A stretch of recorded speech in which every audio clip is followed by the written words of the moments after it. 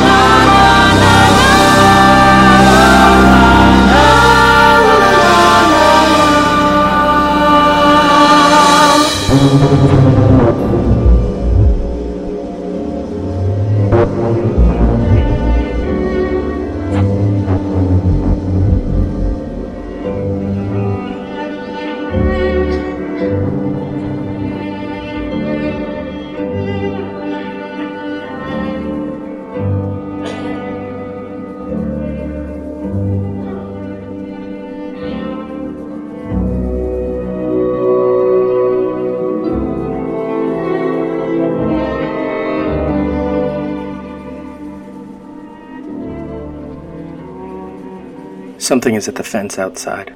Lena and Ventris are already up and outside. Sheppard has just left the guard tower. Thorensen has just stirred. She nudges Radek beside her. Thorensen. Josie, wake up. Wake up, Josie. Come on, wake up. Something's happening. Radek starts to rise and we cut to Ventris and Lena outside, second floor. Lena looks right of camera through her night vision goggles. Possibly NVD, BNVD Gen 3, ITT Pinnacle dual tube binocular system with optional helmet mount. A green glow barely lights her cheek at the edge of the eyepiece. Otherwise, she is harshly lit from her right as she is leaning forward close to the lamp. Dr. Ventris, you see anything? Lena looks more to her left. Ventris is only half visible behind the roof support post. Lena, no. Lena turns to her right and we cut to a wider view. The hut with Ventris and Lena left of center frame. Sheppard, casually approaching, rifle in hand, right of center.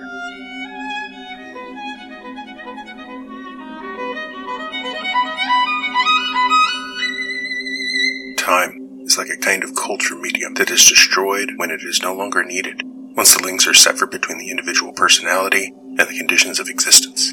What is known as the moment of death is also the death of individual time. The life of a human being becomes inaccessible to the feelings of those remaining alive, dead for those around him.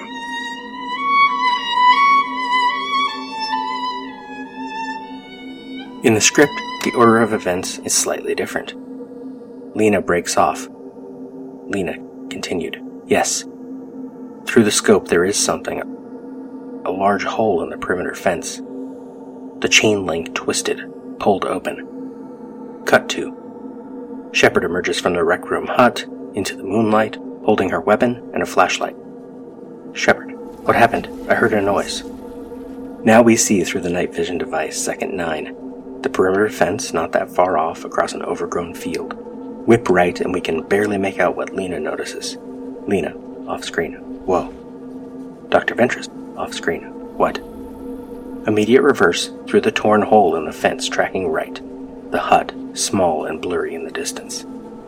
Second 14 cut to Ventris and Lena in the hut from their right. Lena, something's come through the fence.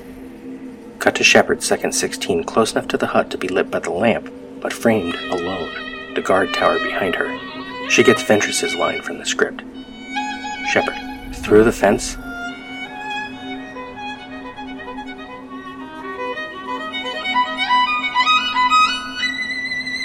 Time is necessary to man, so that, made flesh, he may be able to realize himself as a personality. But I am not thinking of linear time, meaning the possibility of getting something done, performing some action. The action is a result, and what I am considering is the cause which makes man incarnate in a moral sense.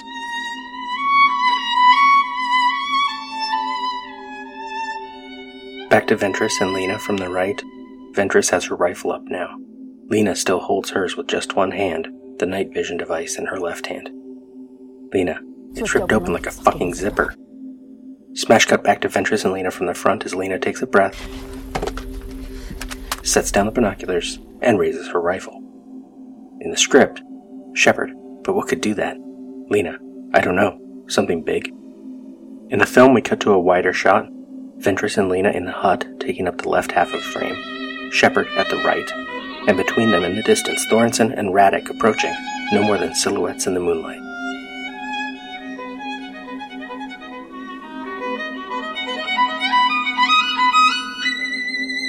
History is still not time, nor is evolution. They are both consequences.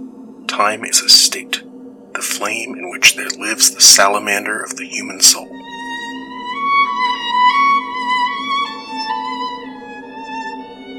Another noise, and this is organic. It's a thump of movement, then a panting breath, a snort, and it feels very close. In the script, the three women freeze. A beat. Then Sheppard lifts her flashlight, points it straight in front of her, and illuminates a huge creature, less than 2 meters away. In the film, we are on Ventress and Lena's second 25, angled from near the lamp. Dr. Ventress, I can't see anything. Lena, yeah, neither can I.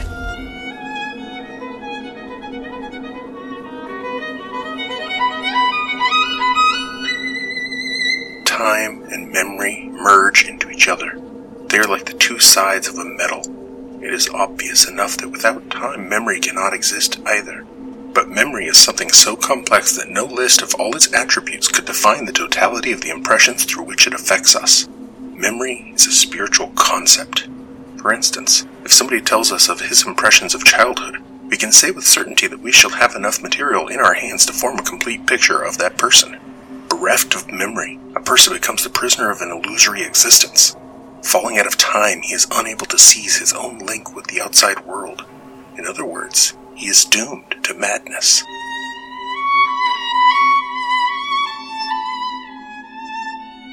Lena swings her rifle toward camera and we cut second 28 to Sheppard and... We will get a better sense of the bear later in Ville-Perdu, so instead, the description from the script. It looks something like a black bear, but like the gator, it's twice the size it should be. And it's stranger than the gator. It seems to be enmeshed with plant matter. Stems and leaves are growing out of its fur. Its fur hangs like the Spanish moss on the swamp oak branches. Long thorns push outwards, bristling over the crown of its skull, along its snout, down its arms. And it's up on its hind legs, standing like a man, towering over Sheppard and Lena, blotting out the stars.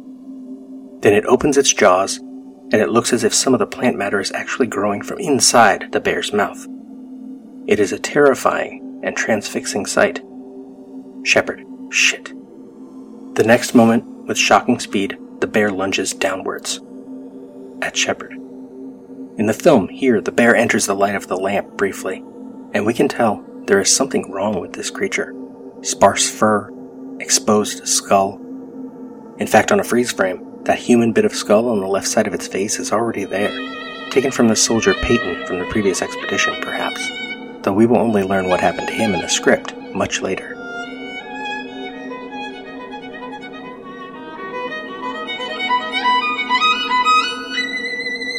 As a moral being, man is endowed with memory which sows in him a sense of dissatisfaction. It makes us vulnerable, subject to pain.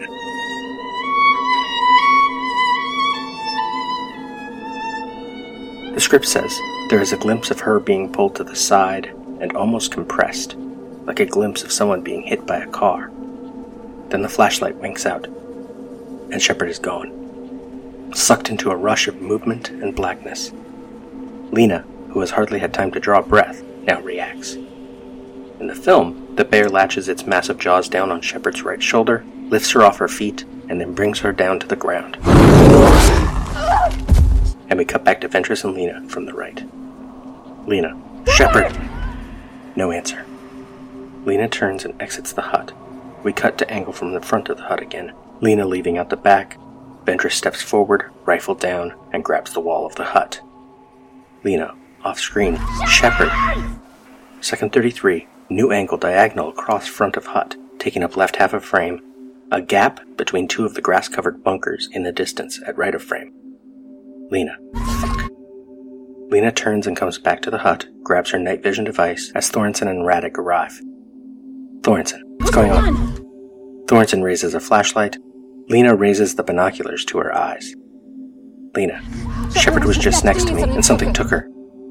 We see through the binoculars, something massive in the darkness, moving back towards the fence. A glimpse of Sheppard dragged like a rag doll. Then angle on Thorensen, Lena, and Radek, bunched together at left of frame, the guard tower behind them in the dark. Thorensen's flashlight beam is so close to Lena's head as to look briefly like it is coming from Lena's head.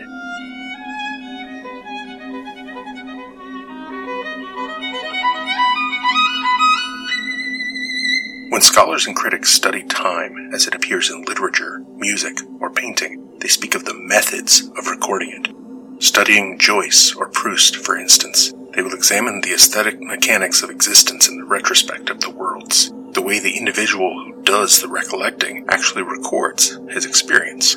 They will study the forms used in art to fix time, whereas I am interested here in the inner moral qualities, essentially inherent in time itself.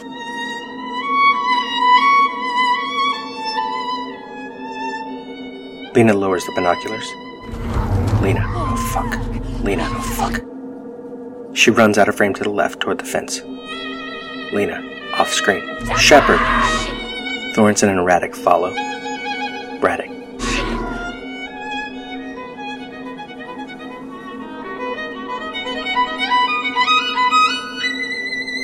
The time in which a person lives gives him the opportunity of knowing himself as a moral being, engaged in the search for truth. Yet this gift is at once delectable and bitter, and life is no more than the period allotted to him, and in which he may, indeed must, fashion his spirit in accordance with his own understanding of the aim of human existence. The rigid frame into which it is thrust, however, makes our responsibility to ourselves and others all the more starkly obvious. The human conscience is dependent upon time for its existence.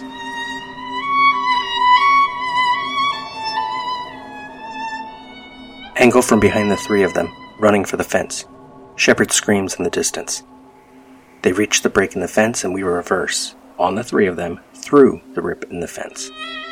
The script says the forest beyond is immeasurably massive and dark, and the screams are from deep inside.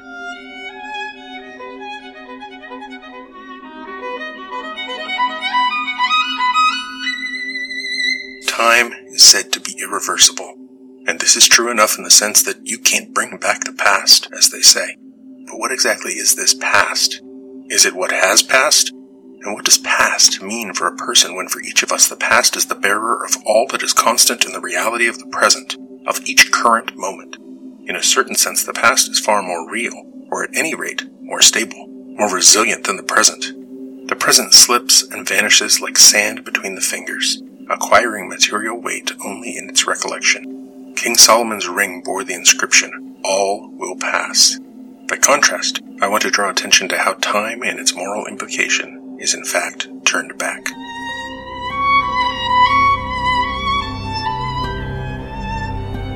Andrei Tarkovsky, Sculpting in Time.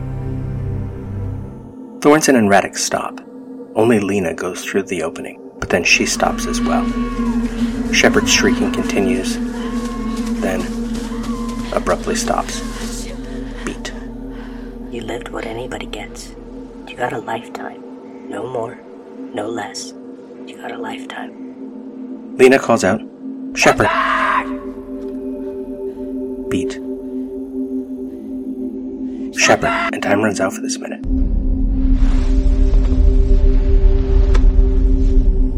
We spoke. What was it we said? Wordlessly watching, he waits by the window and wonders at the empty place inside.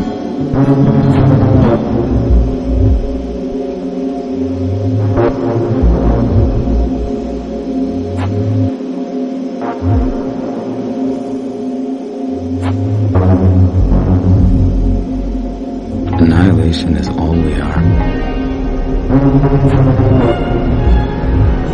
Annihilation.